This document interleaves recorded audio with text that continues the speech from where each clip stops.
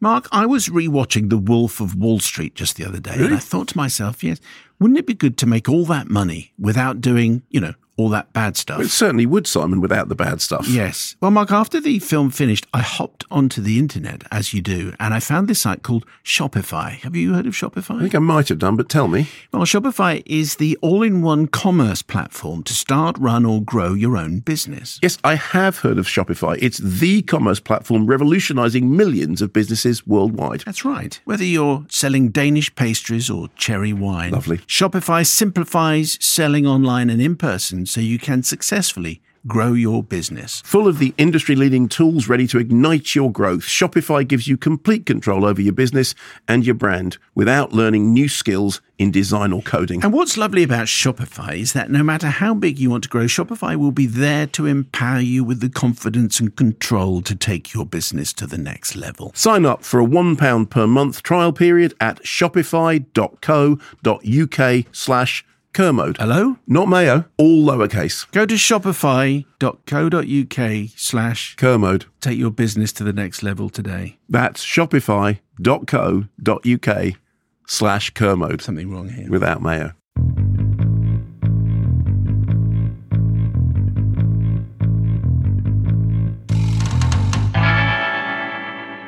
Today's show is brought to you by Child 3, who That's right. very grumpily was woken up so that he could be ready for the courier when the courier knocked on the front door to say, "I've come to pick up Mark's laptop." Okay, some context for this. Yes. If you've listened to the most recent questions, Schmestions, that was recorded under what can only be described as difficult circumstances. Back like the old days of COVID. Exactly. Of a bilateral laptop failure. Yes. I was in Cornwall and you were in Showbiz North London. Mm-hmm. Both of our laptops were failing. Yours was refusing to charge up, and you've got one port that you can either charge or put a microphone into it, right? Yeah. So you had like 11%, but you could charge it or you couldn't be heard. Mine, meanwhile, the hinge on it had broken on the screen, and the screen was doing that thing about the lines were appearing on the screen that were gradually obliterating the entire screen. And the longer this went on, the less of the screen I could see, so I couldn't turn the thing, I couldn't make anything work. But you had to turn off because your thing wasn't charging. I died. Anyway, so then my laptop died, and the good lady Professor Her indoors lent me her laptop. You can tell the difference because my laptop's got the "This Machine Kills Fascists" on it, and her laptop has got "Nevertheless She Persisted." And then at your house this morning, I left the good lady Professor Her indoors' laptop in your house because I looked at it, thought that's not mine. Yes. And then went out. So it is currently in its, like Emerson, Lake and Palmer when they were on tour and they had a truck each. It is currently en route from Showbiz North London to our glamorous studio. We'll probably hear it arrive live on this podcast. I certainly hope so. And that was quite a thing. And also Child 3 should be fast asleep by now. When does Child 3 usually get up? About midday. Something like that. So this is a major intrusion. But I told him it was his contribution to the podcast, and at that point he went, "Oh, okay." Is he entirely nocturnal? Pretty much, yes. It's the comedy world, you see. So what time does he go to bed? 3 a.m. Oh, right. Okay, fine. So that would explain it. Yeah. So therefore, being woken up at 9 to put your laptop in a supermarket carrier bag. Yes. It'll be an upmarket supermarket. Waitrose. Almost certainly it'll be Waitrose. If Waitrose want to send us some sponsorship, then that's fine. So today's show is brought to you by Waitrose, even though they have not contributed at all. Anyway, so that's all fine and dandy. When it arrives, yes, and obviously the point of it is it's got your notes on it. Yes. So because I don't know anything unless I read. Can you remember what you're going to review? I've got it written down on a piece of paper here. I'm going to be reviewing Perfect Days, which is the new film by Wim Wenders.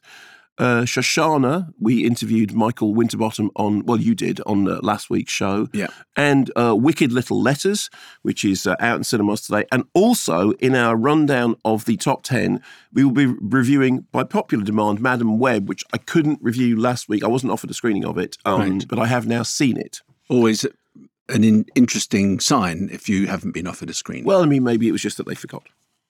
Or maybe because it's pants, but we'll find out. Our guest on this podcast is Jonathan Glazer, who at the BAFTAs at the weekend for his movie Zone of Interest picked up Best British Film, Best Film Not in the English Language, which as a combination is unique. Yes. And also Best Sound. Nominated for 5 Oscars.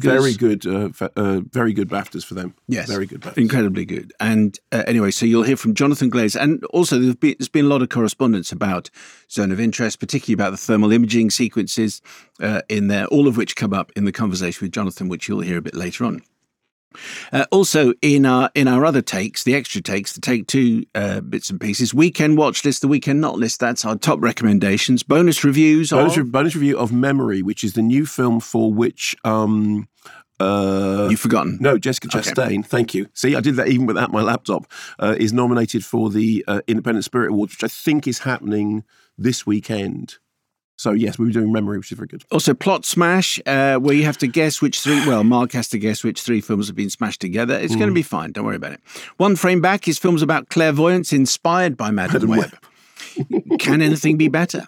You can access everything via Apple Podcasts, or you can head to extratakes.com for non-fruit-related devices. If you're already a Vanguardista, as always... With feeling... We salute you. Ashley in Malmo. Hello, Ashley. Dear... I want to know what love is, and I want you to show me. Actually, we haven't had that as a wise words, have we? And it's your turn this week, isn't it? It is. I actually like that song. I want to know. Yeah. Who's it by? Foreigner. Big kind of gospel-y chorus at the end. It's just huge. Why are Foreigner called Foreigner? Because they have an English lead singer. I forget his name at the moment. But they are from? America. There's like he's a foreigner in an American Is that band. actually why they're called Foreigner? I do believe that is the case. Because they're an American band with an English lead singer? I think that is correct. Okay, and that's cleared that up. Thank you. It's not funny, it's not particularly entertaining, but it's factually correct. Do you want to repeat what the great redactor just told you? Well, the great redactor, him indoors. He said, basically, there's Americans and there's Brits in the band. So wherever they are in the world, they're foreign. At least 3 members of the band will be foreign. Yes. It's something like that. Okay, fine. And it's Lou Gramm who's the lead. I think he's the lead singer who does the whole... I want to know what love is. That one. What other hits did they have? Hold the Line? No, that was Toto. Toto, not to be confused with Toto Coelho, who ate cannibals. That's a very strange song. Yeah. I eat cannibals. It's incredible or it's inedible. This could be your wise words. It's inedible. Hold the Line. Hold the Line. That was Foreigner. No, that early was it? Foreigner, yeah. But the one about Hold the Line, love isn't always on time. Waiting for a girl like you.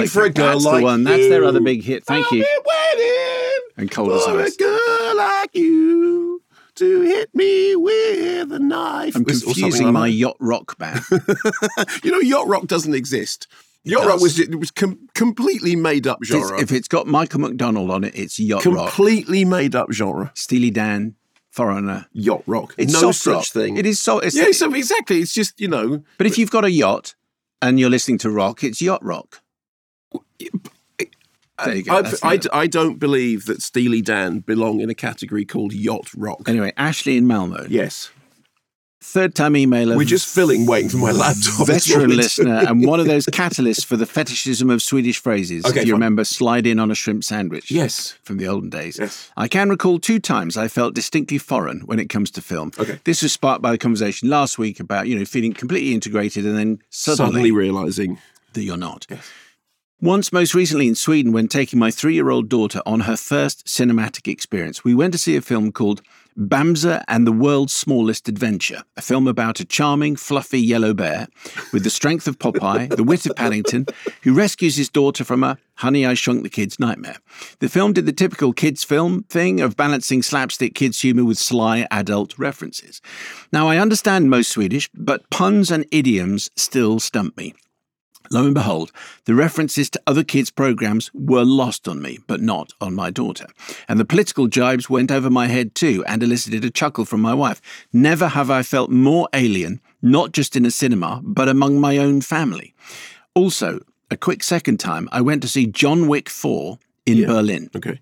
Whilst visiting there, I had completely forgotten that films in Germany are often dubbed. Thus, 3 hours of poorly synced German dialogue and unintelligible German subtitles followed.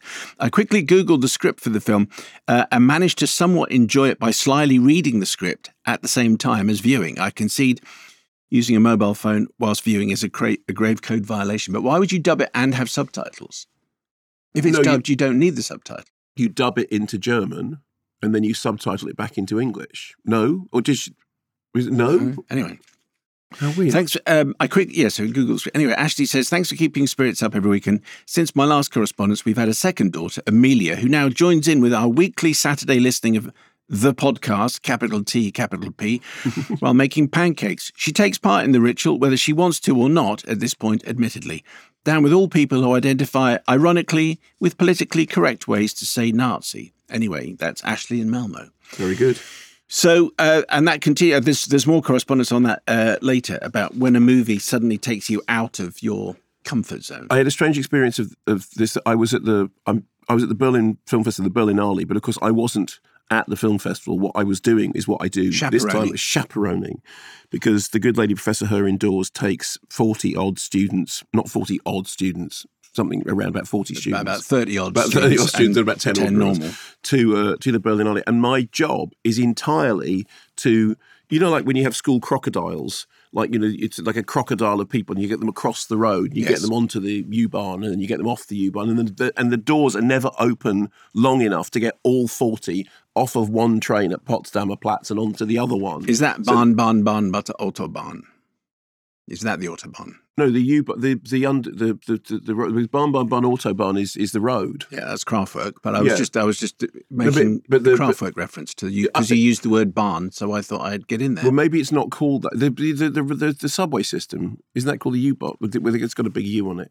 There was it's underground. When you're on the platform that we're at, literally the line that we're on is called U2, and everywhere you look, the sign says U2, U2, U2, U2. Yeah. And a fellow colleague said, it's like the Apple phone debacle all over again. And also, Zoo Station is where they got their name for their album from, because Zoo Station is the name of one of the underground It is, stalls. yeah, absolutely. So, did you get off at Zoo Station just to enjoy listening to the album? I have got off at Zoo Station before because it's Christiana F., which I think is a very, very fine film, is based on a book called We, the Children of the Bahnhof Zoo, which is the Zoo Station. Right. So I have done that. Anyway, so the point was we were seeing there's a couple of films in the Generation strand, and one of them, which was very elusive and very kind of a little bit woo, a little bit wee. A little bit woo, a little bit way, yes. Yeah. But clearly the subtitling had been done in a rush. And it was one of those things in which I think the subtitles were accurately depicting exactly what was said. Oh, ladies and gentlemen, a laptop in a Waitrose bag. That's fantastic. Today's program brought to you by Waitrose. It's a wet Waitrose bag, yes, incidentally. Absolutely. Fine, there we go. Anyway, so the subtitling appeared to have been done by AI that was simply saying exactly what everyone on screen was saying, which often is not, because actually subtitling is it's an art, it's like poetry.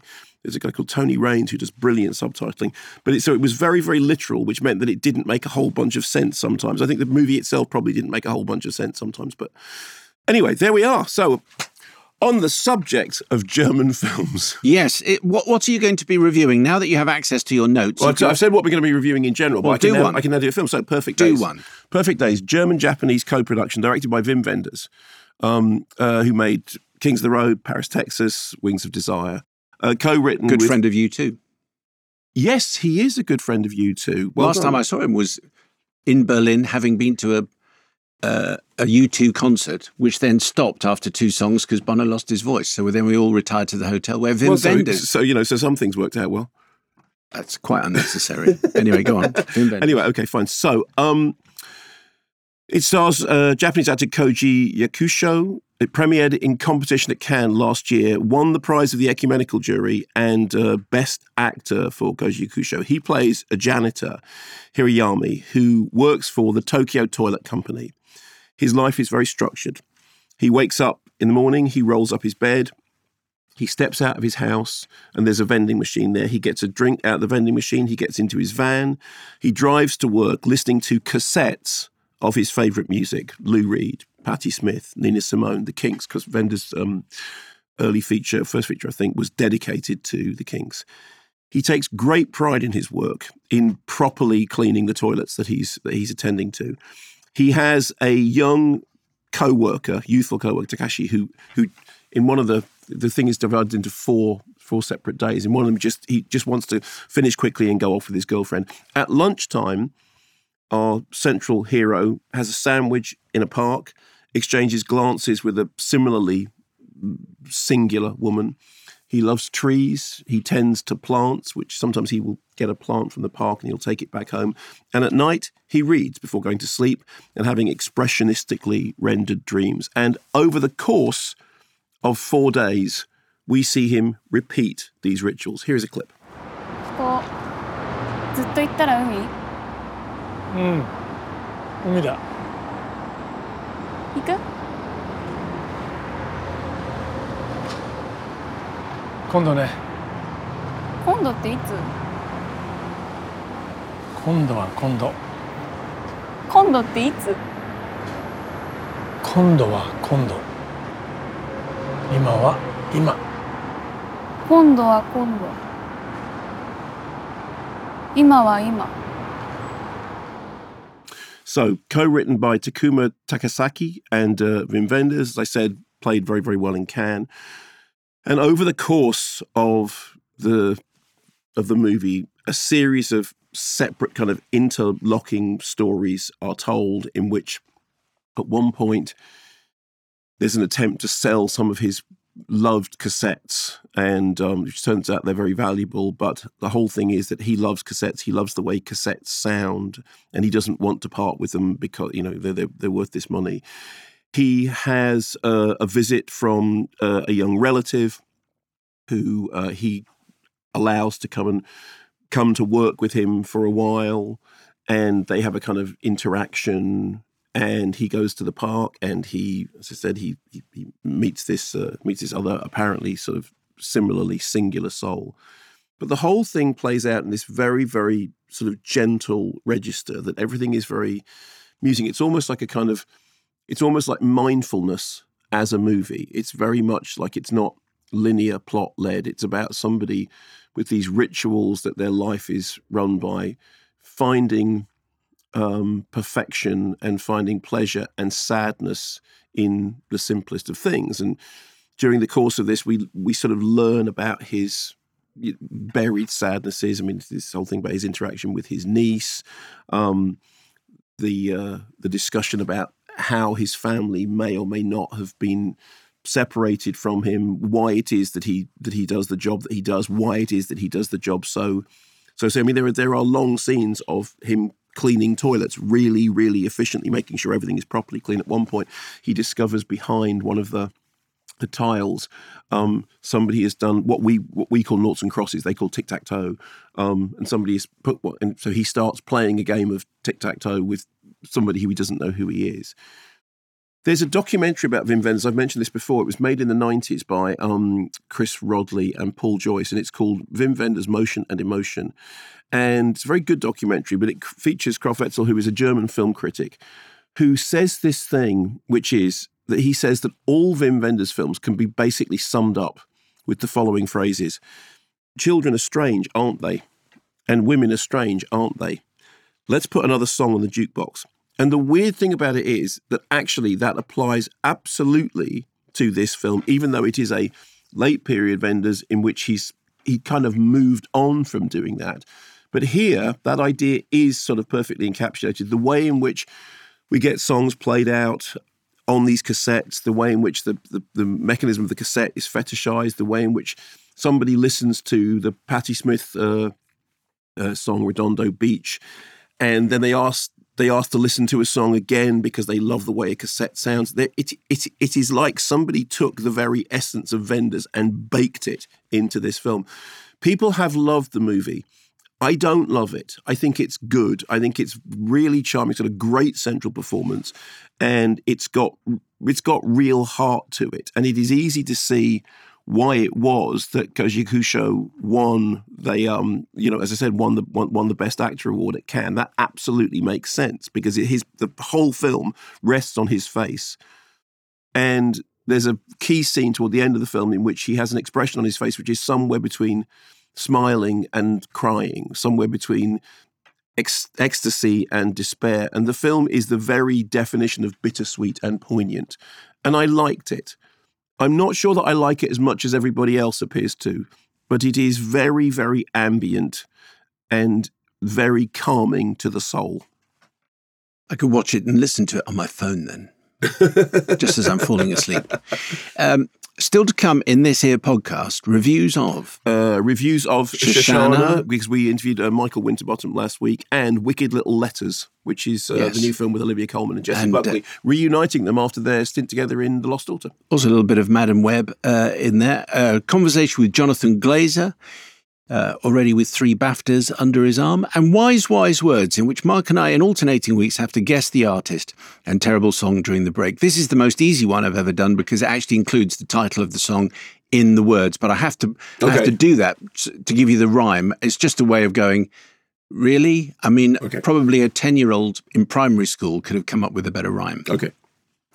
Here are the words. Here we go. We don't have to take our clothes off to have a good time. I know what this is. That's it, isn't it? We can dance and party all night. And have some cherry wine. Drink some cherry wine. So... we don't have to take our so that's cherry wine? Cherry wine. Okay, anyway. I mean, all has been revealed, but there'll be more. I used to think that line was, and drink some sherry wine. After this.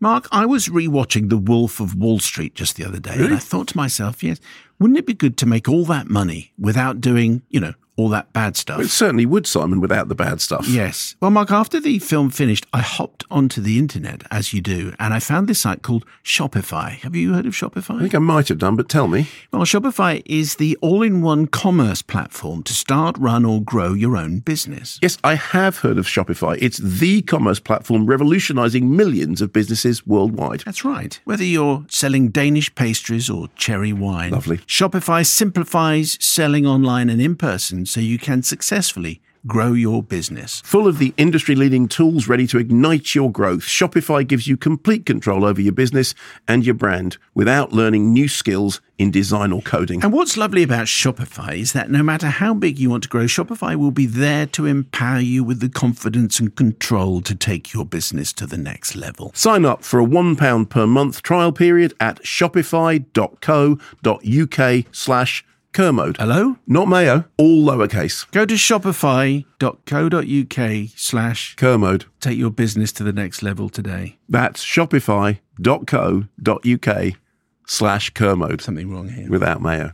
Well, hello there. Simon and Mark here to tell you about Indeed. Yes, Indeed is driven by the search for better. But when it comes to hiring, the best way to search for a candidate isn't to search at all. Don't search, match with Indeed. If you need to hire, then you need Indeed.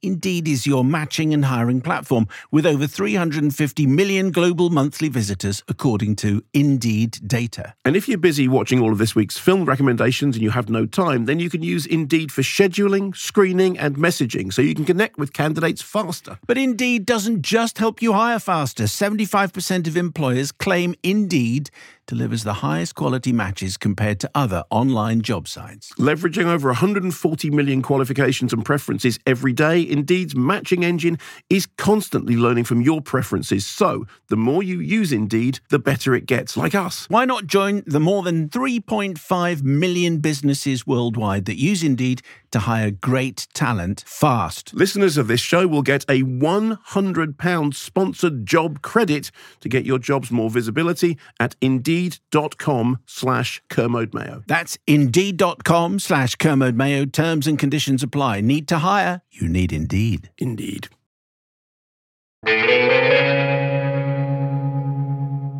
The reason why I included Jermaine Stewart's song. Oh, Jermaine Stewart. Yes. We'll have to take a close up. Is you would think, I mean, it's like it was done with no thought at all. To have a good time, we can dance about it all night and drink some, Riesling would have worked, or a rosé. Mateus. some cherry. I mean, anything with just 2 syllables is going to work. Is there such a thing as cherry wine? I mean, I'm sure Is it real? I'm sure the Germans have got. It sounds like a German thing, doesn't it? But cherry wine. It is a song by Hosier called Cherry Wine. Take Me to Church, that guy.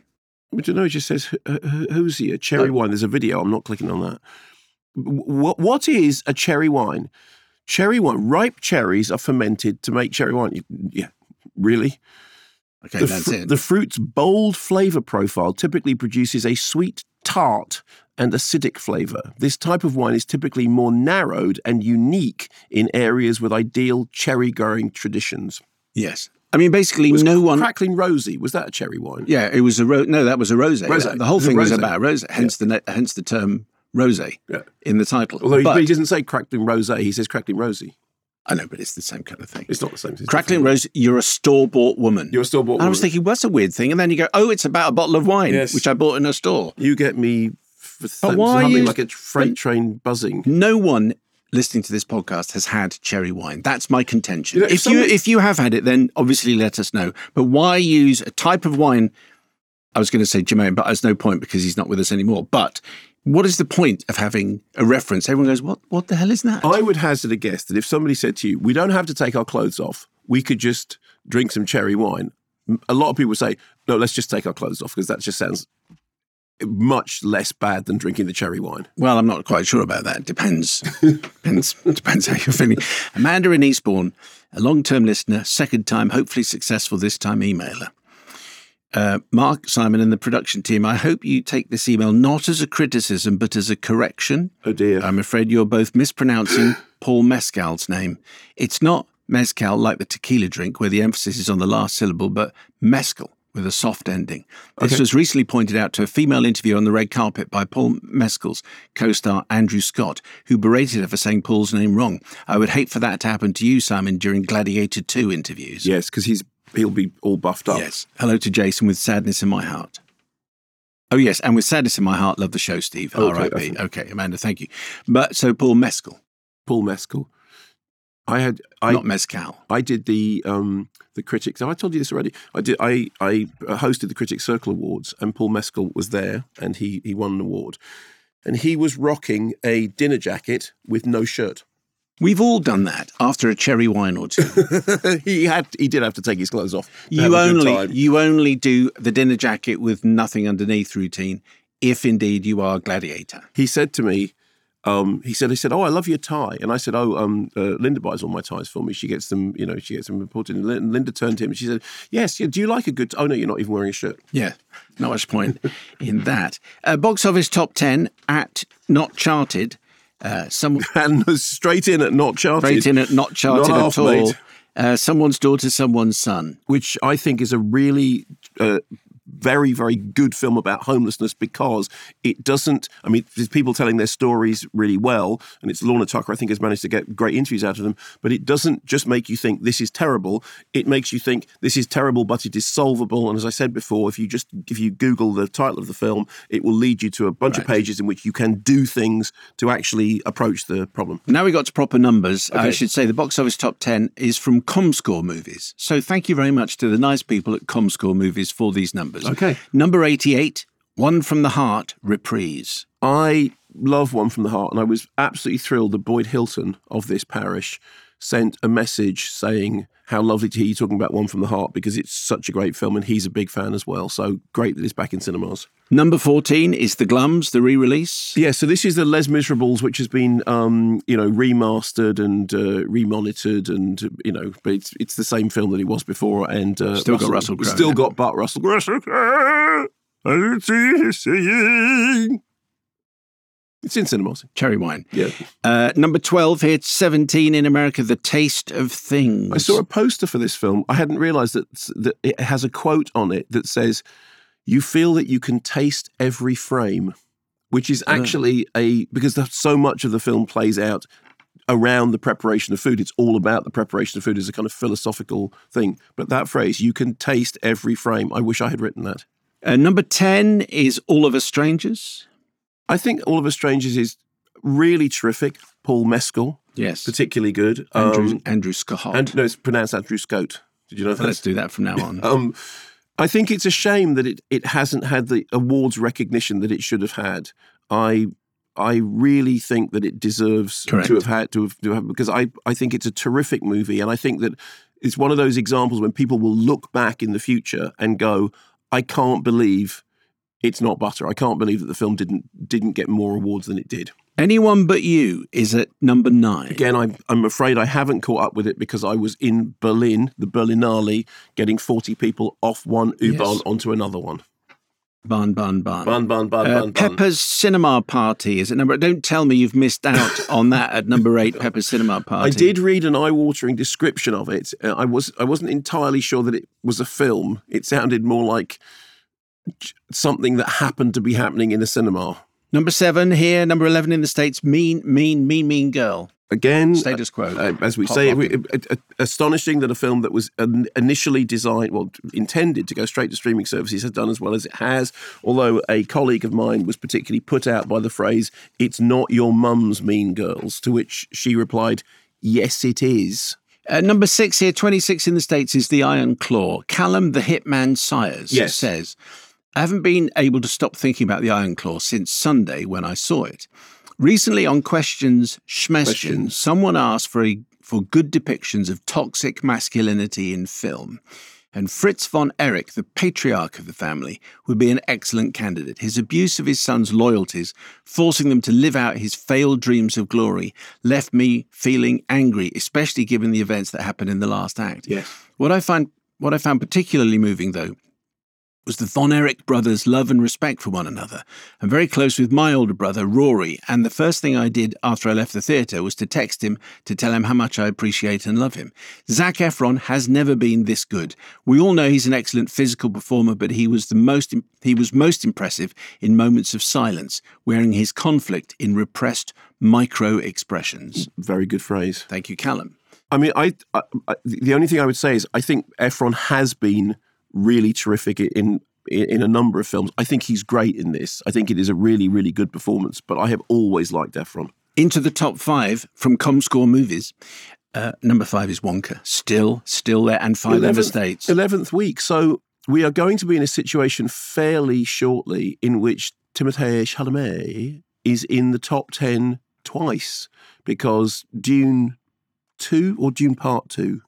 Dune Part 2, yeah. Is it called Dune Part 2? Or is it called Dune? It's Part Dune 2. Part 2 will almost certainly go to number 1, and Wonka is not dropping. So I think it's going to be a Timothée Chalamet double bill in the top 10.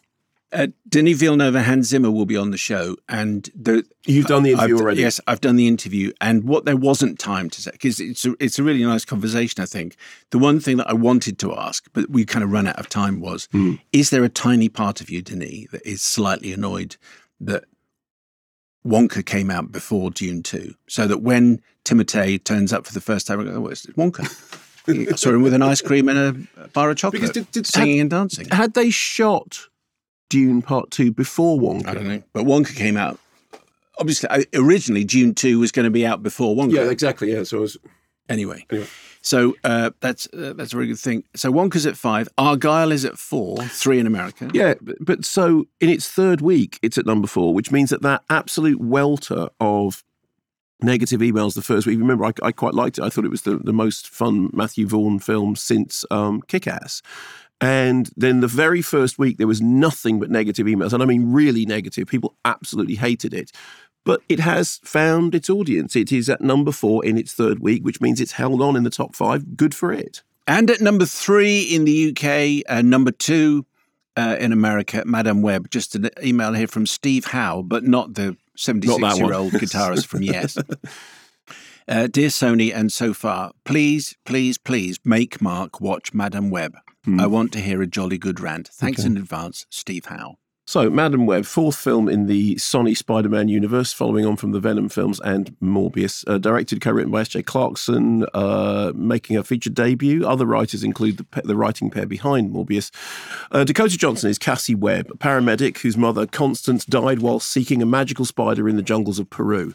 I'm not making this up. Now she's saving lives. One day she has a near-death experience that unlocks hidden powers. Her hidden powers are she can see the near future. Oh. Here's a clip.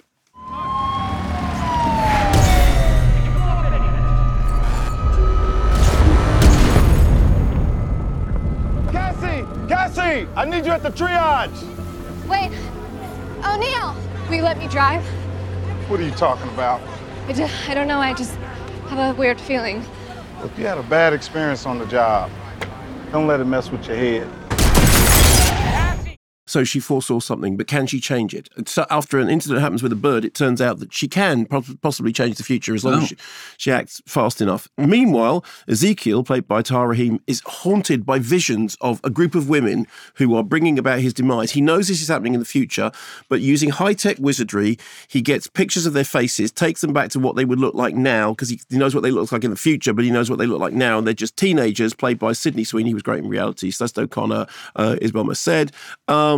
They are going to become killers who will bring about his demise. So therefore he tracks them down using this high-tech stuff at a point where all their paths cross.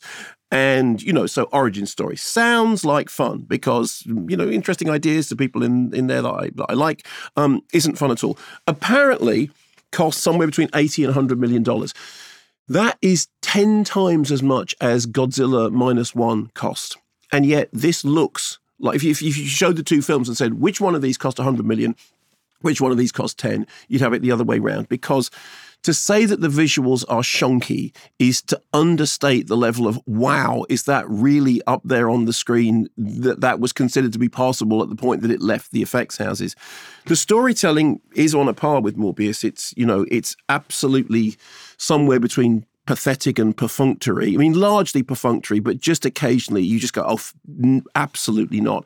There are some comic book movies which have got this kind of thing about they sort of self-referentially refer to themselves and, kind of make fun of the source or make jokes about the source and sort of nods and winks and all that kind of stuff. This just seems careless in the sense that it looks like nobody who made it could care less about what they were doing. And I'm sure that's not true. I'm absolutely certain that that whilst they were making it, the people who were making it wanted to make something good. And that email said, what I want is a good rant. I mean, I'm afraid you're not going to get one because it's just disappointing to see something that lands so lamely. I mean, there's one scene in it in which Cassie's figured out that her heritage, it's the thing back in Peru. So she goes to Peru, which apparently is the size of a postage stamp because she arrives in Peru and literally standing there is the person that she's looking for. Hello. That's reassuring. I'm in Peru. I mean, you're more likely to find Paddington Bear.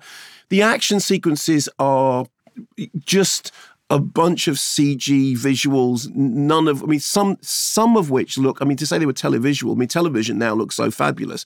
Many of them just kind of look very computer gamey. The dialogue is terrible. I'm not very smart, but I felt that my intelligence was being insulted by some of it.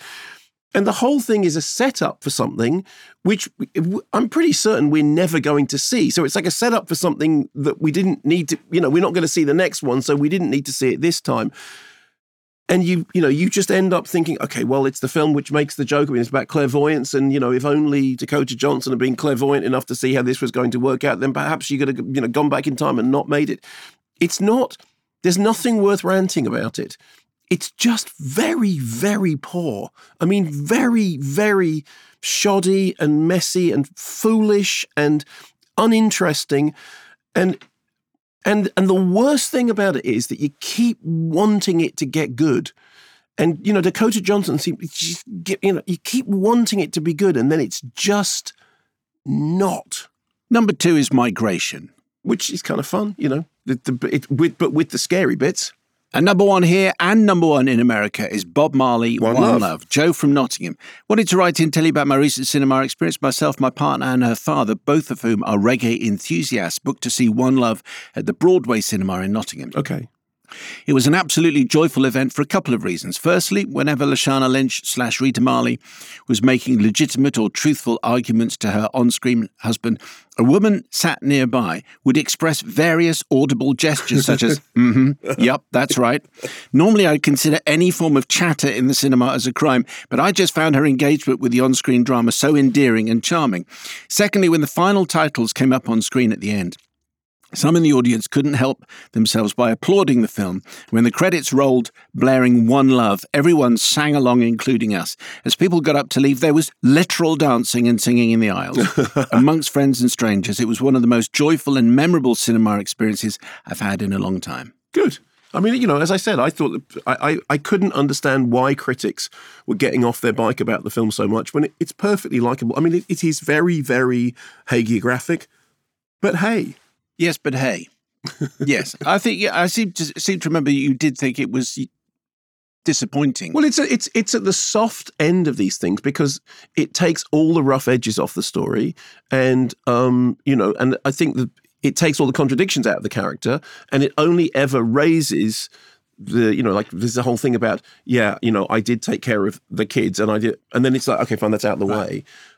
But on the other hand, you know, the performances are fun and the music is great. And actually, I think the way in which they've integrated the spoken word and the music works rather well. It's just a film that doesn't have any of the real contradictions that its subject did and which made its subject more interesting. Number one here and number one in the States is quite some achievement. Coming up in just a moment, my conversation with Jonathan Glazer.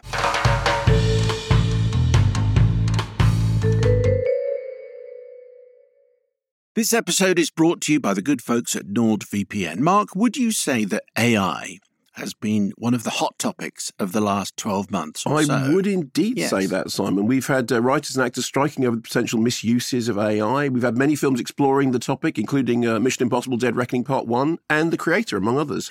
We have, and although technological advancements bring with them exciting things, they also open the door to cybercrime. Yes, and with all these technological improvements, cybercrime will become more accessible to the average criminal and will become more frequent. And I've said it once, and I'll say it again. This is why NordVPN is so important. With one click on the NordVPN app, you are protected, meaning that you don't have to be tech-savvy. Their threat protection feature shields your devices from viruses, malicious malware, and phishing sites. Also, one NordVPN account can be used on up to 6 devices. Plus, you can get access to streaming services in other regions, all for the price of a cup of coffee per month. To get the best available discount off your NordVPN plan, go to nordvpn.com/take. There's no risk with Nord's 30-day money-back guarantee, and you'll help support our podcast. The link is in the podcast episode description box. This episode is brought to you by Mubi, a curated streaming service dedicated to elevating great cinema from around the globe. From iconic directors to emerging auteurs, there is always something new to discover. Such as? Well, such as High and Low, John Galliano, which is the thought-provoking new documentary from Oscar winner Kevin MacDonald, charting the rise and fall of the fashion designer John Galliano. It traces Galliano's working and private life through the decades, candidly investigating his struggles with addiction and the industry pressure he faced along the way. It features conversations with Naomi Campbell, Kate Moss, Penelope Cruz, Charlize Theron, Anna Wintour, and many, many more. And it is showing in UK cinemas from March the 8th. Or you could explore the Women Cinematographers film group, streaming on Mubi in the UK from March the 8th.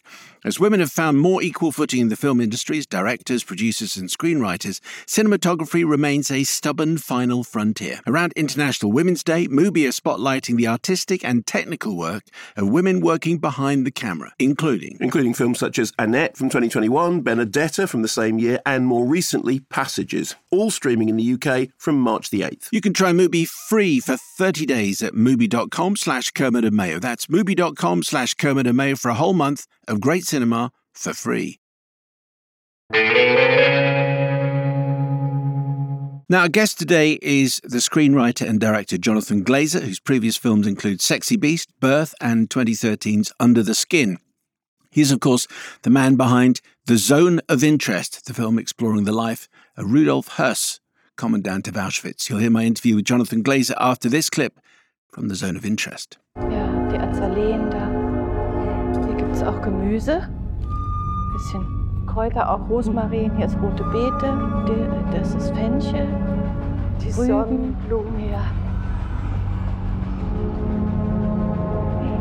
Und hier ist der Kohlrabi. Die Kinder essen wahnsinnig viel Kohlrabi. And that is a clip from The Zone of Interest. I'm delighted to say I've been joined by its director and writer, Jonathan Glazer. Jonathan, hello, how are you? I'm good, Simon. Thank you. Nice to be with you. Well, it's very nice to have you on our show. And congratulations. BAFTA for Best British Film. Best Film Not in the English Language, which must be a first, I think. And also the BAFTA for Best Sound. You have 5 Oscar nominations as well. How was that on Sunday? I'm still trying to process it, to be honest. It was unexpected, really. I'm obviously delighted that the film's getting the attention that it is, and those award ceremonies obviously help that no end. Is it difficult to celebrate, given the nature and the extraordinary story that you tell in your film? Is it difficult to... There must have been loads of people who won BAFTAs on Sunday who went out and partied. Is it more difficult for you when you've made this film? It's definitely... I'm trying to be as natural as I can be in those situations, but you're right. It's not those parties and award ceremonies, and they're great fun, of course. But we do feel, I suppose, like a fish out of water with regards to this, the subject of the film and so on. But at the same time, you do want to celebrate the fact that it is being seen and it's being talked about. And all the people who've worked on it with me for so long, I don't want to be po-faced about the place we find ourselves at all. But these events are not my natural habitat, so I have a struggle with them anyway. And it's taken you 10 years to get this film made, as I understand it. Does the story start with the Martin Amis novel of the same title? Is that where it begins for you? I mean, the Martin Amis novel was a really essential key spark for me, really, first spark. I do tend to need something to hold on to begin with, and Martin Amis's novel was definitely that on this occasion for me. But then I think the more I then started to explore the real family who Martin Amis had based his fictional characters on, the more I became sort of fascinated by the kind of grotesque ordinariness of them, really, and spent a good 2 or 3 years immersing myself into the Auschwitz and Birkenau State Museum archives, and obviously huge, a lot of wide reading around the subject more generally, but the archives gave us an incredible source of fragments of testimony, really, that talked about the Hoss family. And from those fragments, I was able to start to piece together a sense of story of who they were and how they lived. I came across the diaries of Rudolf Höss when I was at university and read extracts of them then, and remember being sort of appalled and staggered at the same time about this man who was the commandant of Auschwitz, who clearly cared for his wife, cared very much for his children, cared for wildlife, loved his animals, hated cruelty to animals, and then would get on his horse, as we see in your film, and ride into Auschwitz and run a killing machine. Just tell us what we need to know about Rudolf Höss, played in your movie by Christian Friedel, and Hedwig, his wife, played by Sandra Hüller. What was interesting, I think, in a lot of the research that we did was how, like I said, how ordinary he was, really, how undynamic he was. Primo Levi talked about him as I think he said he's made from exactly the same clay as any member of the bourgeoisie in any country in Europe at the time.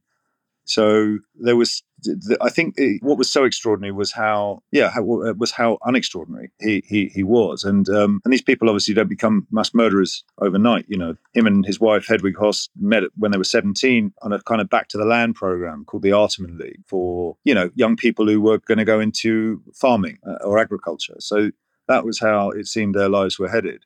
And then, of course, he became involved in these kind of murderous ideologies. And so from a point of view of the Christian Friedel and Sandra Hüller portraying those characters, Sandra approached it in a very interesting way. Really, in a way, she wasn't giving Hedwig Höss any of her own imagination or colour. She didn't need it at all. In fact, Sandra's talked about, certainly to me, that in a way she wasn't hard to play because she wasn't wrestling with anything. Hedwig Höss was extremely comfortable in her own skin in the sense that she had normalised the life that her and her husband were making for themselves.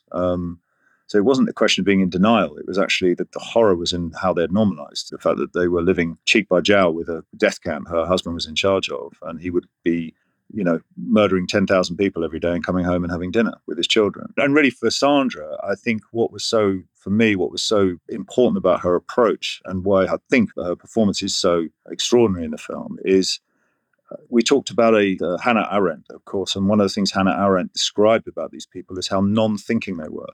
And in order to think, one has to stop first. So from Sandra's point of view, it was like, well, if I don't stop, I'm never going to have to think. There will be no reflection, no self-reflection, which, of course, we wanted to avoid. So Sandra's performance she's always occupying herself with, menial tasks, one after the other. Christian's, Rudolf Höss was certainly more opaque as a character. And because the film doesn't go over the wall to actually watch him in his sort of death factory, we see him, because the camera and the scenarios sort of stay, defiantly on the perpetrator's side of the wall. We only ever see him when he comes home. And he's not talking about his work to his family, but at the same time, it's very clear that what he's doing and who he's doing it to. And So Christian's role was a different role. There was more opacity to his performance, which I think is very fitting, and I think he did brilliantly. It's one of the reasons that it took so long to get made, Jonathan, the 10 years that I mentioned, is that you got permission to film in Auschwitz. We are in the house that is just outside the Auschwitz compound. That doesn't happen quickly. Is that the main reason that it took so long? Or was it just the subject matter, or trying to persuade Christian and Sandra to take the roles? What was it that took so long? I'd say it was a combination of all of the things you cite, really, and other things. I think I wasn't adapting a book, so I had to sort of start again, really. Once I understood that I was going to follow the real people, I had to create something, I had to write something out of, like I said, out of those fragments. So the writing period took a long time, and the research, actually, I was probably reading for 2 or 3 years and talking to people and watching things and immersing myself in that subject, really, before I put pen to paper. So there were 3 years right there. It's a subject that you can't come to casually for obvious reasons. And then there was COVID, of course, in 2020, and that delayed our production by a year, like so many other productions. But we used that year, I think, very well and wisely. And by the time we did get to Poland in the summer of 2021, Chris Oddy, the production designer, already started to renovate this house and build the garden and everything you see in the film from scratch. But it was all, we had a very clear plan of what we were there to achieve. And then, as you say, Sandra was reluctant to take the role. I understood why, absolutely. But in the end, thankfully, she did, and the film's all the richer for it. It was a long process because it's full of rigor, really. A lot of the correspondence to us about your movie, Jonathan, has concentrated around the thermal imaging scenes. Can you just explain why they are so important to you and why they're so important to the story? I was interested in meeting any survivors who were still alive, and there were a handful of people who had survived the war. They were Poles, they were non-Jews, they were in their 90s at this point when I met them, and some of them were members of the AK, and the AK was the Polish resistance movement, so it was an underground movement. One person I met in particular, her name was Alexandra Bystron-Koledziejczak, forgive my Polish pronunciation, and I met her when she was 90. She was 14 at the time of the war. She lived 2 kilometers from Auschwitz. Her grandfather was an important engineer in the coal mine, and as a result of that, the Nazis allowed her and her family to stay put so that her grandfather could continue to work as an engineer in the coal mine, obviously for them. And as a 14-year-old, she joined the AK as a child. And one of the things she did that she told me about was she left, very simply, she just left fruit. She left food wherever she could and whenever she could. And often that would happen at night when the construction sites with the slave labor that was happening there during the day were empty. And she would go and, to great danger, of course, to herself, and she would leave as much food as she was able to. So when I met her and she told me this story, there was something so simple and holy in that. And it was so important for me personally to hear somebody who had, to actually feel the light in someone, yes, that there was something other. It wasn't just this pure, awful darkness. And I think I was really struggling with the project at the time, thinking I was desperate for light. I needed to include it somehow. Where would I find it? Where was it? And I found it in her. And so I felt that I could only continue with the project if I was also going to show that. And so what you see in the film is Alexandra as a 14-year-old girl going about her nocturnal kind of covert activities that she did. And I shot it on a thermal camera because it's the thermal camera. So basically what you're looking at there is heat and not light. And it came out of the sort of dogma for the filming of all of it, really, which is I only wanted to use natural light. I didn't want to use film lights. But apart from one occasion where we used one film light, everything else in the film was shot with natural light or practical lights. In other words, if it was too dark in the house, then, one of the characters would turn on a ceiling light or a desk lamp or something like that. I wanted to keep out all of the kind of artifice of filmmaking. So when I came to shooting a 14-year-old girl in a field at, 1943 in the middle of the night, I couldn't suddenly bring in kind of Hollywood light. And so it really simply is, well, what is the tool that I need to use in order to see her? And that obviously led us down the road towards thermal imaging. But it was all in harmony with this aim of sort of this 21st century lens of using modern technology, sharp lenses, using everything, trying to make it as present tense as possible as a film and looking at that period through a 21st century eye, really. I mentioned at the beginning of our conversation the BAFTA for Best Sound. And one of the reasons why this film will haunt people, I think, for many years, actually, is the sound design of the movie. What was your brief to Johnny Burns and his team? Because essentially, it's almost like there's two films, which presumably you assembled in the edit. There is the film that we are watching, and then there is another film that we are hearing over the walls in the Auschwitz camp itself. And the experience of the film, I think, is the intersection of those two things. So it's a sort of, it was always in the writing. You know, I knew as soon as I'd committed to staying over the perpetrator side of the wall, I wasn't going to reenact the atrocities that were going on in the camps on any level. I wasn't interested in doing that. Just from an ethical point of view, really, I just felt that was fundamentally wrong and is fundamentally wrong to films about this subject. So I was looking for a different way of interpreting it. And I realized, obviously, that nonetheless I would be able to hear everything. And I think we come to this subject with these images in some ways sort of already seared into our consciousnesses. You know, we sound is such an interpretive medium. We understand, we get the pictures in our mind through the sounds that Johnny and I have assembled, really. And through that, we understand quite clearly what's happening on the other side of the wall. Johnny and I have been working together for over 20 years, so we got a well-drilled method. My last film that I did with Johnny was Under the Skin, and in Under the Skin, it was very much about using real-world sound. We would go out and get field recording, you know, where we needed to. And this film was more of that. And so there were months and months of the kind of gathering, creating a kind of repository of sound, cataloguing it all, you know, shouts and screams and industrial sounds and all sorts. So it was trying to anticipate where the kind of sounds we would need might be happening. With astonishing results, Jonathan. And I just wonder, just finally, what the cost was for you.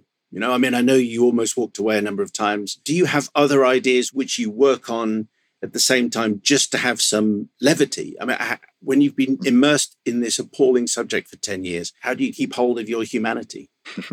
Well, I mean, it's... I'm certainly still processing the journey I've been on. There's no question that it doesn't take its toll. It does and has, and not only to me, to other people who worked on the film as well. So quite simply, though, it's through friendship, love, family, support, joy, comedy. You find those times together. You can't go through this kind of thing and without the kind of normal sort of rhythms of life happening alongside. Yes.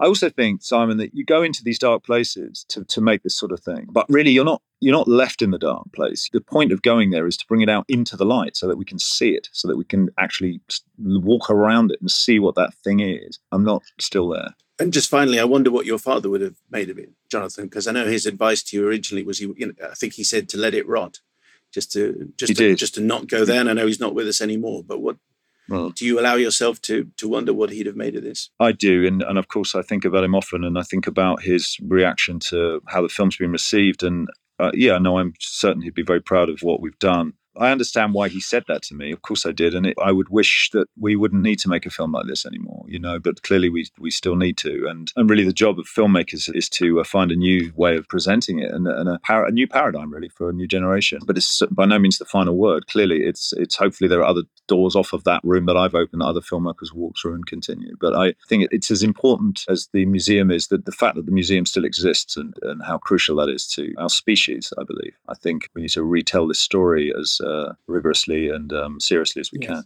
Jonathan Glazer, appreciate your time with us. Wish you all the best for the Oscars and congratulations again on the BAFTAs. Thank you for talking to us. Thank you, Simon. Appreciate it.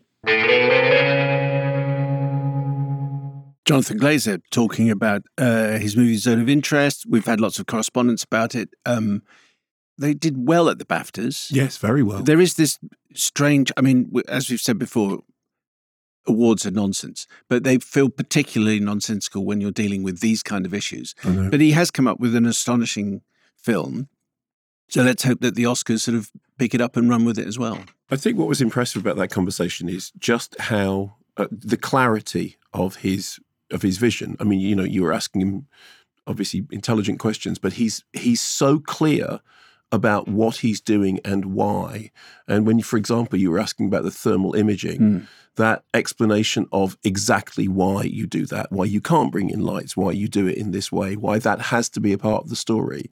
I do think that's, you can see when you see Zone of Interest, a real kind of laser focus clarity. And I think that that's one of the things that makes it an interesting companion piece to Occupied City, which is much more a kind of musing, a general meditation. And when you were talking to the makers of that film a couple of weeks ago, they were talking much more about just putting stuff in front of the audience, and the kind of the repetition of it being the thing that has a sort of trance-like state.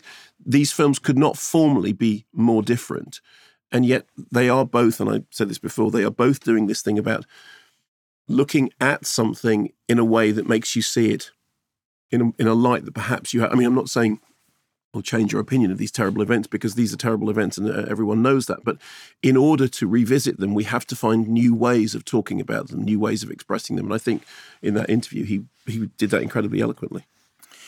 Yes. So if you haven't seen Zone of Interest, try and get to see it if at all possible. But as with Occupied City, give yourself some time afterwards. Of course. Yes, absolutely. Last week we spoke to Michael Winterbottom. His new film is Shoshana, and that's out this week. Yes, staying with complicated subject matter. So this is the new film from the writer and co-director Michael Winterbottom, whose back catalogue, whose extraordinary back catalogue includes Welcome to Sarajevo, 24-Hour Party People, A Cock and Bull Story, A Mighty Heart, Greed, for which we interviewed Steve Coogan. I mean, the thing about Michael Winterbottom, he will turn his hand to whichever project he is interested in, and, whether it's deadly serious or absurdly, fantastically comedic, he appears to do everything with the same level of commitment. So this is based on a true life story of love and war. The film was originally called, I learned this from you, originally called Promised Land, set between the world wars in what was then known as British-controlled Mandatory Palestine. So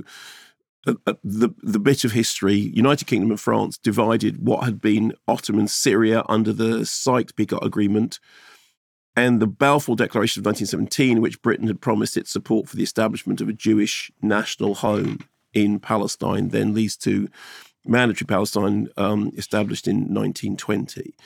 So this is an area... Can I just ask, yes. Is it mandatory or mandated? It's called mandatory. Mandatory. Thank you. Sorry, I was just... No, is that okay? Yeah, fine. Carry on. And I should say I am no authority in this matter. I mean, your knowledge of history is much better than I am. So this is an area into which Jewish settlers are moving following the declaration of a national home state as a principle.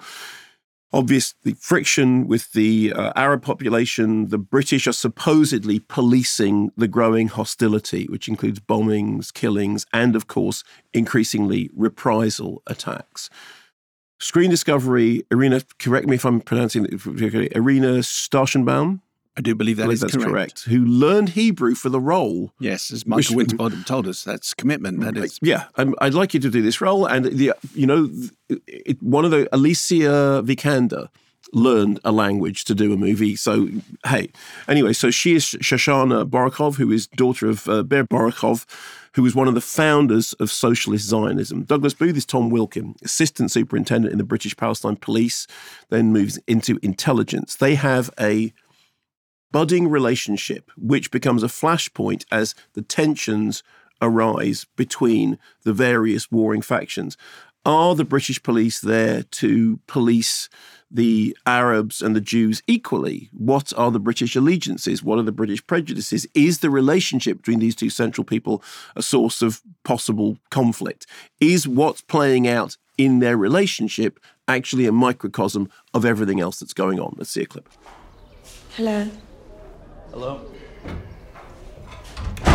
How was it? Bad. Why? What happened? They chose Morton to replace Ralph. He knows nothing about Tel Aviv. Why did they choose him over you? I don't know. You know everyone. Yeah, well, maybe that's the problem. They want someone who knows no one, who knows nothing.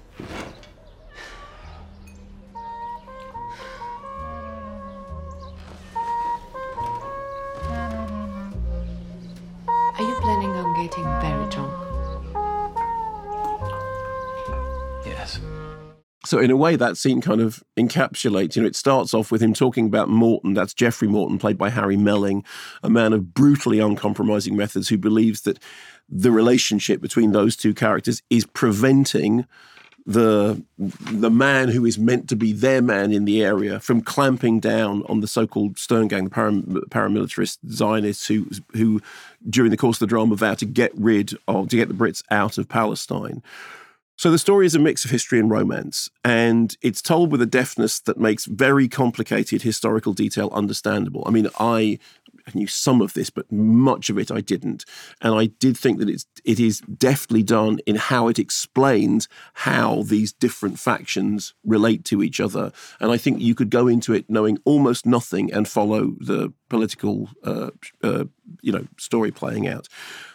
The whole film seems to play out in this kind of liminal space in which all boundaries, geographical, political, ethical, strategic, romantic, are all blurred, and all allegiances therefore become problematic.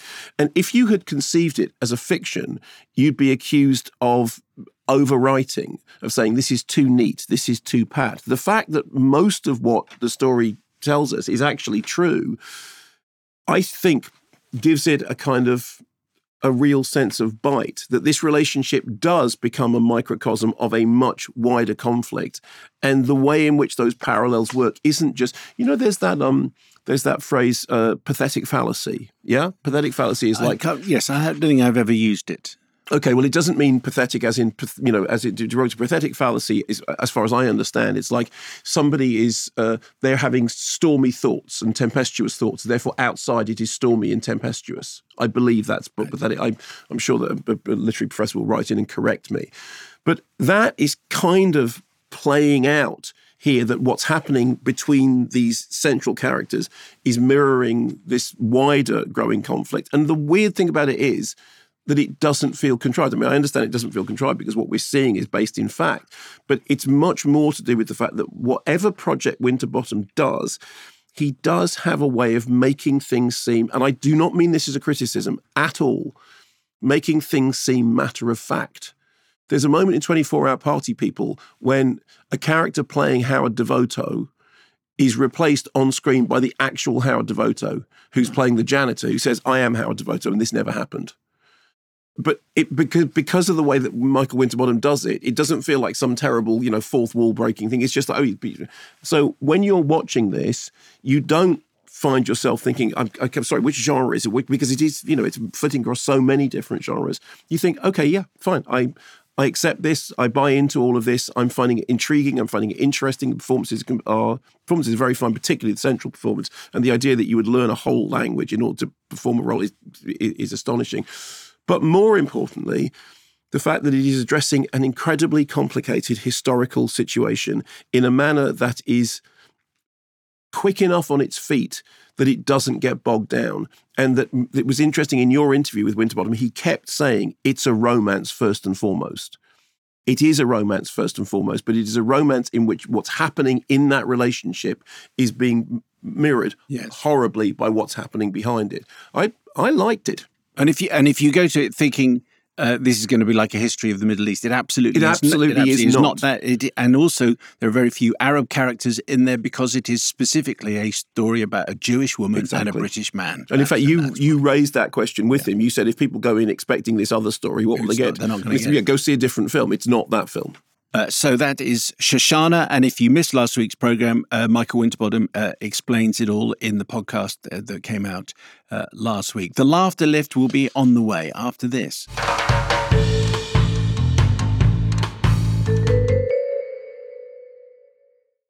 Hey, it's Ben Bailey-Smith here, substitute taker, and this episode is brought to you by BetterHelp. Now, a lot of us spend our lives wishing we had more time. If I had an extra hour slotted into my day, I'd actually get through a question schmestions.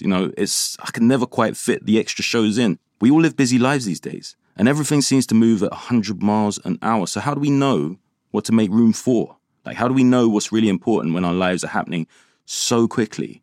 Therapy can help you find what matters to you. And if you know what matters to you, you can do more of it. And isn't that why we're really here? So if you're thinking of starting therapy, give BetterHelp a try. It's entirely online, and it's designed to be convenient, flexible, and suited to your schedule. With over 1,000 therapists in the UK already, BetterHelp can provide access to mental health professionals with a wide variety of expertise. And our listeners get 10% off their first month at betterhelp.com/Kermode. That's BetterHelp, HELP.com/Kermode. There's a lot happening these days. But I have just the thing to get you up to speed on what matters, without taking too much of your time. The 7 from the Washington Post is a podcast that gives you the 7 most important and interesting stories, and we always try to save room for something fun. You get it all in about 7 minutes or less. I'm Hannah Jewell. I'll get you caught up with The 7 every weekday. So follow The 7 right now.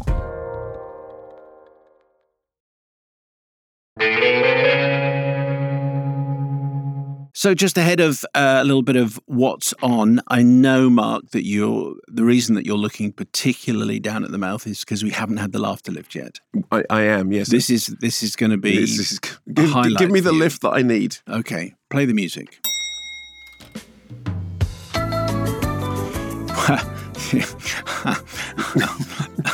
You need to do the joke before you start laughing, you know that. I don't know about you, Mark. Have you had a good week? I have. Mine's been a little bit mixed, you'll be unsurprised to know.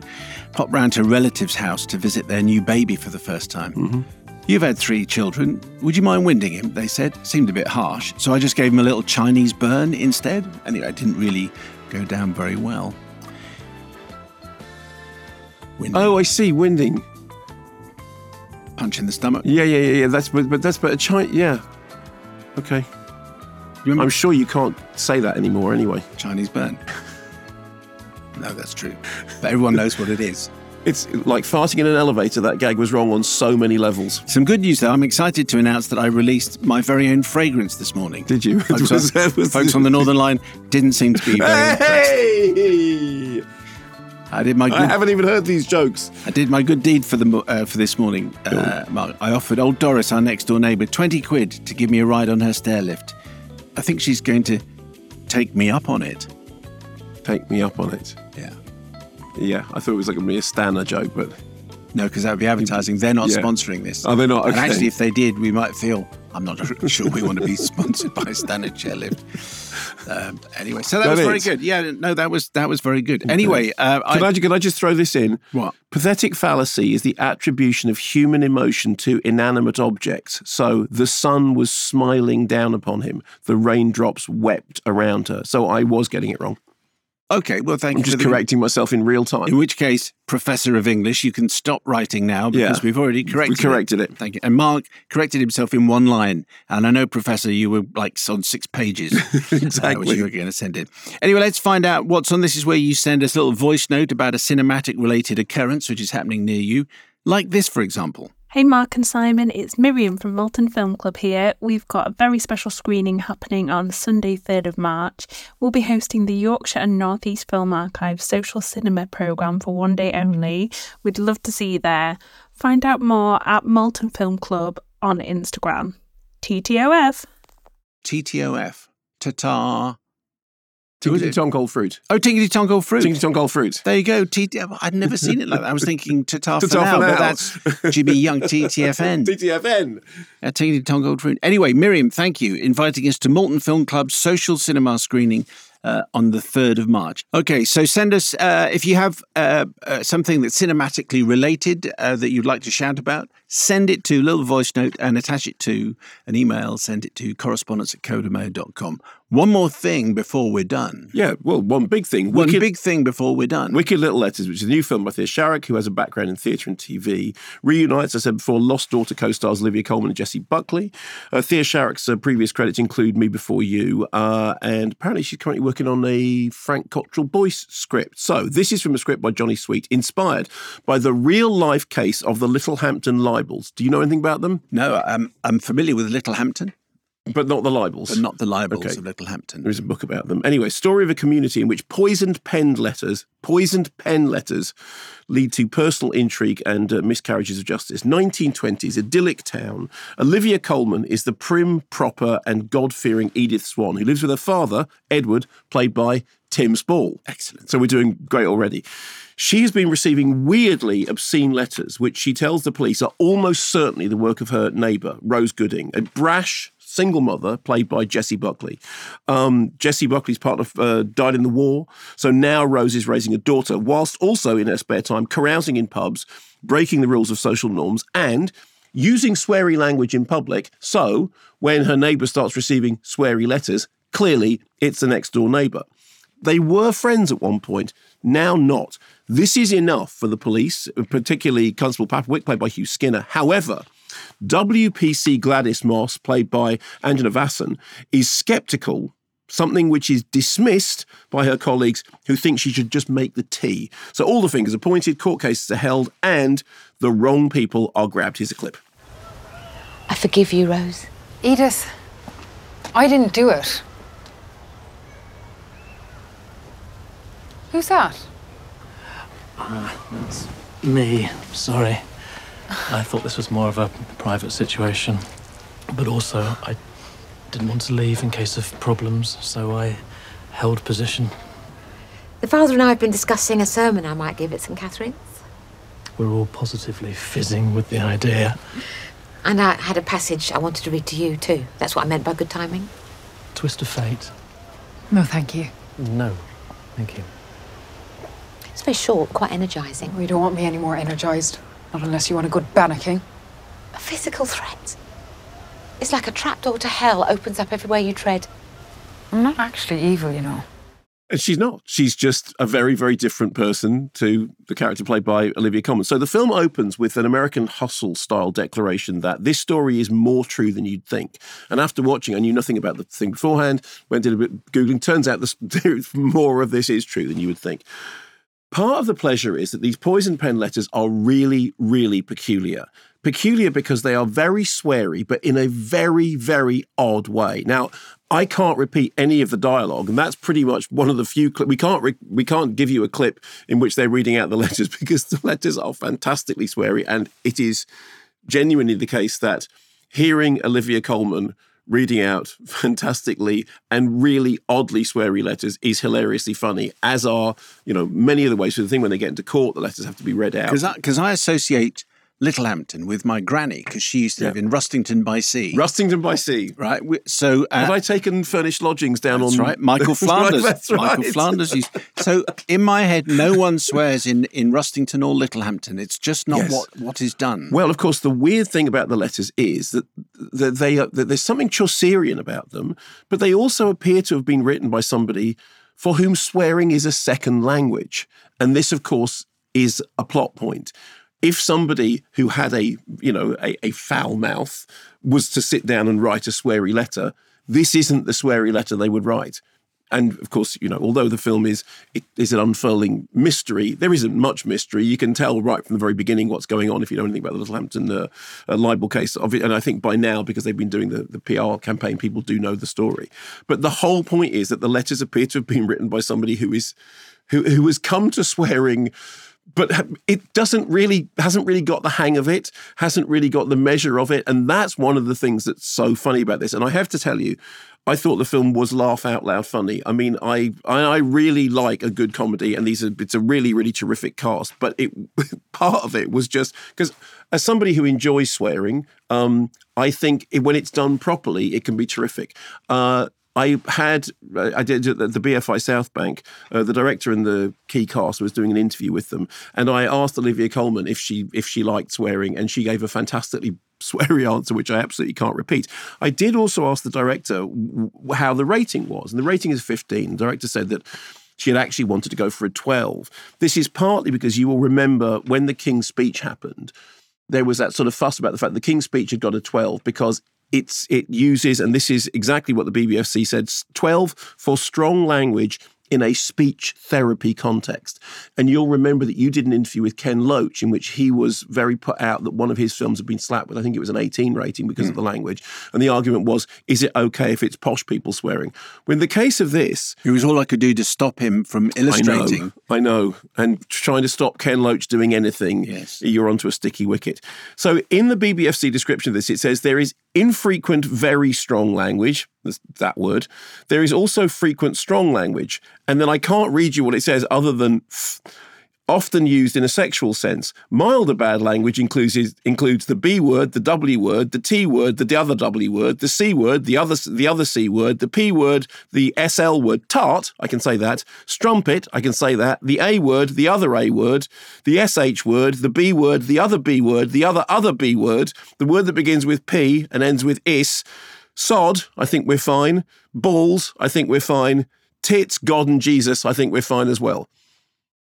That's an interesting combination that you finished with. Why don't you just assume that every word that you've ever heard is in? Every word that you've ever heard is in, but all written in these fantastically sort of Baroque style in the manner of somebody swearing as if their inner soul was having some kind of mad fusion fit, and it was all coming out in these letters. I think that the thing that makes the film really, really work is the performances. Olivia Colman is great as this sort of pious woman who's actually sort of rather delighted about all this attention that she's getting because she's getting these abusive letters. And then she's, suddenly the vicar wants her to give a sermon, and everyone's, she's suffering so marvelously, but she's so Christian. She doesn't want to condemn anyone. And I do find that very funny. I think that Jessie Buckley is a force of nature on screen, and I think her performance is really great. It's a brash counterpoint to Olivia Colman. Angela Vassan, who was BAFTA nominated for We Are Lady Parts, has got the more difficult role because she is Sussex's first woman police constable. And she's the person who says, this case doesn't add up. It doesn't. Why would she send letters when she could just swear at her over the fence? But she's also the centre of this allegiance amongst the women folk, most notably Joanna Scanlon, who has an absolute riot. There's a routine that she does about a chicken and an egg, which is, again, as I said, laugh out loud funny. The one thing I would say is this. Some of the reviews have been a little bit equivocal. You need to see the film with an audience. It really is one of those ones that when the room starts laughing, it becomes, it finds its feet. And I'm sure that if you watched it on your own, feeling sniffy, you could probably take against it. But I thought it was really good fun. I really enjoyed laughing at it, with it. And, not least because it's a very entertaining thesis on the poisonous quality of close community life, but also on the weird gloriousness of the English language. I think Stephen Fry would love it. Also, the weird gloriousness of Littlehampton and Rustington-on-Sea. I'd taken furnished lodgings. Yes, I would like to see this film in the Rustington-on-Sea playhouse. I bet you it plays like an absolute gangbusters there. Yeah. Well, your comments for next week, please. Correspondence@KirbyMayo.com. Take 2 has landed alongside this particular take, and then some questions with some schmestions will be with you on Wednesday. And that's the end of Take 1. This has been a Sony Music Entertainment production. This week's team was Lily, Gully, Vicky, Zaki, Matthias, whose name has been mispronounced by everybody since we started working with him. Until we finally got it corrected. It's Matthias. As everyone's laptop was failing. That's right. Richie and Beth. Michael was the producer. Simon was the redactor. What is your film of the week? Wicked Little Letters. Take 2 has landed adjacent. Is police constable a P word and a C word? I think it is. Anyway, Take 2 has landed adjacent to this, and Take 3 with you on Wednesday.